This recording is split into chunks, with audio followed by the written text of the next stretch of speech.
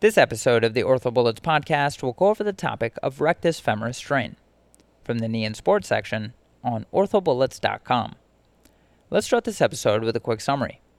A rectus femoris strain is a traumatic injury caused by overstretching of the muscle, which results in tearing of the muscle fibers of the rectus femoris.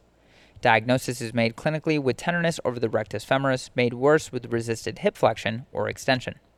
Treatment is conservative with NSAIDs, rest, and stretching. Now, let's get into the episode. Starting with epidemiology. As far as demographics, rectus femoris strains are more commonly seen in soccer and football players. Moving on to etiology. As far as pathophysiology, the mechanism of a rectus femoris strain is sudden, forceful, eccentric contraction of the muscle. This can be seen in the setting of sprinting from a standing position or kicking a soccer ball with great force. As far as the pathoanatomy, in terms of acute injuries, these are usually more distal on the thigh. Chronic injuries usually occur closer to the muscle origin. Associated conditions with a rectus femoris strain include an avulsion of the anterior inferior iliac spine, or AIIS. Adolescent athletes may have proximal bony avulsion of the anterior inferior iliac spine, and keep in mind that these injuries occur at the insertion site of the direct head of the rectus femoris. Now let's go over some relevant anatomy, specifically osteology and muscles. So in terms of osteology, the anterior inferior iliac spine, or AIIS, as we just mentioned, is the origin of the direct head of the rectus femoris muscle. As far as muscles, the rectus femoris muscle crosses the hip and knee joint, and its function is to flex the hip and extend the knee. As far as presentation of a rectus femoris strain, symptoms can include pain in the anterior aspect of the hip, secondary to strain or avulsion at the insertion on the AIIS, pain in the mid-thigh, which can be secondary to strain in muscle fibers, and pain distally, which is the most common finding. On physical exam, inspection and palpation may reveal tenderness to palpation in the injured area, specifically proximally at the origin of the rectus femoris muscle, the muscle belly at the mid-thigh region, or distally at the knee.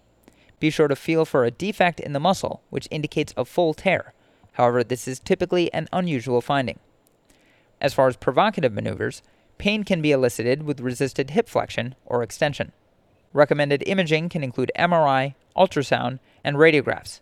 Radiographs can be indicated when there's concern for avulsion at the insertion site on the anterior inferior iliac spine in adolescent athletes. However, findings are normal in most cases. Treatment for a rectus femoris strain is non-operative, with NSAIDs, rest, ice, and stretching/strengthening.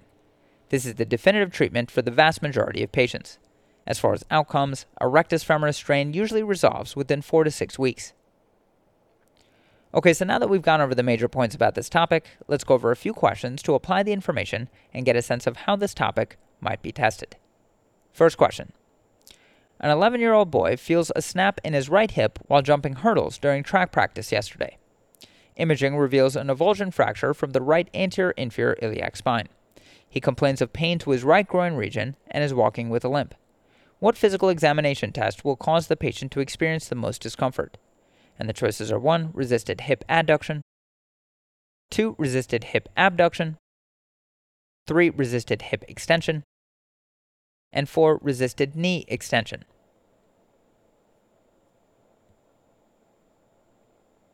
The correct answer to this question is 4. Resisted knee extension.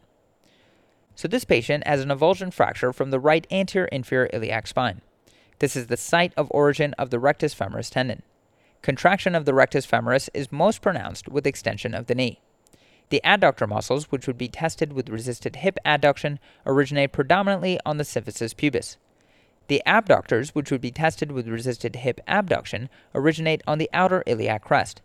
The hip extensors, which would be tested with resisted hip extension, originate on the posterior iliac crest.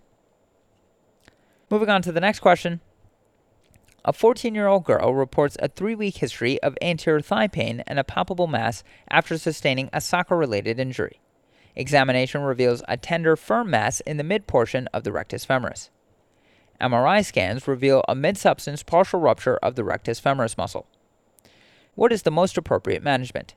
And the choices are 1. Incision and drainage of the abscess, 2. Nonsteroidal anti-inflammatory drugs, physical therapy, and a repeat MRI scan in 6 to 8 weeks, 3. Open biopsy, 4. Hematoma evacuation and musculotendinous repair, And 5, primary wide resection followed by radiation therapy.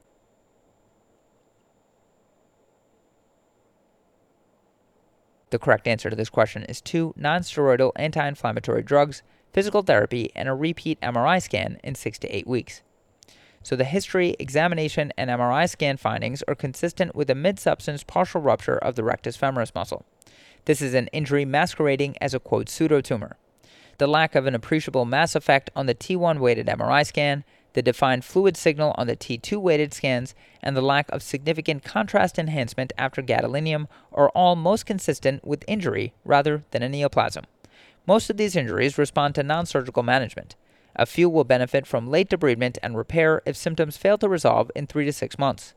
The treatment of choice is non-surgical management with a follow-up MRI scan to verify that the findings are resolving. And moving on to the final question. A teenage boy injured his hip while competing in a track meet. His radiograph reveals a radiodensity overlying the right acetabulum, which is consistent with a mildly displaced AIIS avulsion in a skeletally immature patient. Which of the following muscles is most likely injured? And the choices are 1, tensor fascia lata, 2, gluteus medius, 3, gluteus minimus, 4, rectus femoris, and 5, biceps femoris.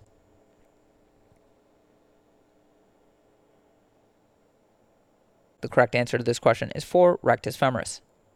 So if you have good situational awareness and know that we're going over questions about rectus femoris strains, you should have gotten this question correct. But to quickly review, adolescent athletes may sustain an avulsion of the anterior inferior iliac spine, or AIIS, which is due to the pull of the rectus femoris.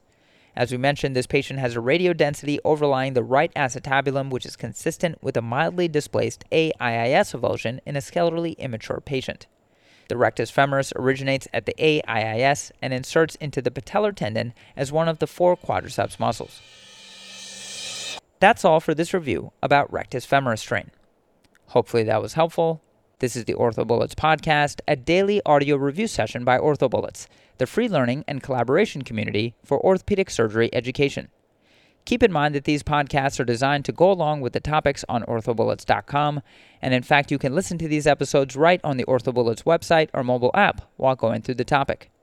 If you've gotten any value from the OrthoBullets podcast so far, please consider leaving us a 5-star rating and writing us a review on Apple Podcasts or Spotify. It will help us spread the word and increase our discoverability tremendously. Also, if you aren't already, be sure to follow OrthoBullets on Facebook, Instagram, Twitter, LinkedIn, and YouTube for daily high-yield content. Thanks for tuning in. We'll see you all tomorrow, right here on the OrthoBullets podcast.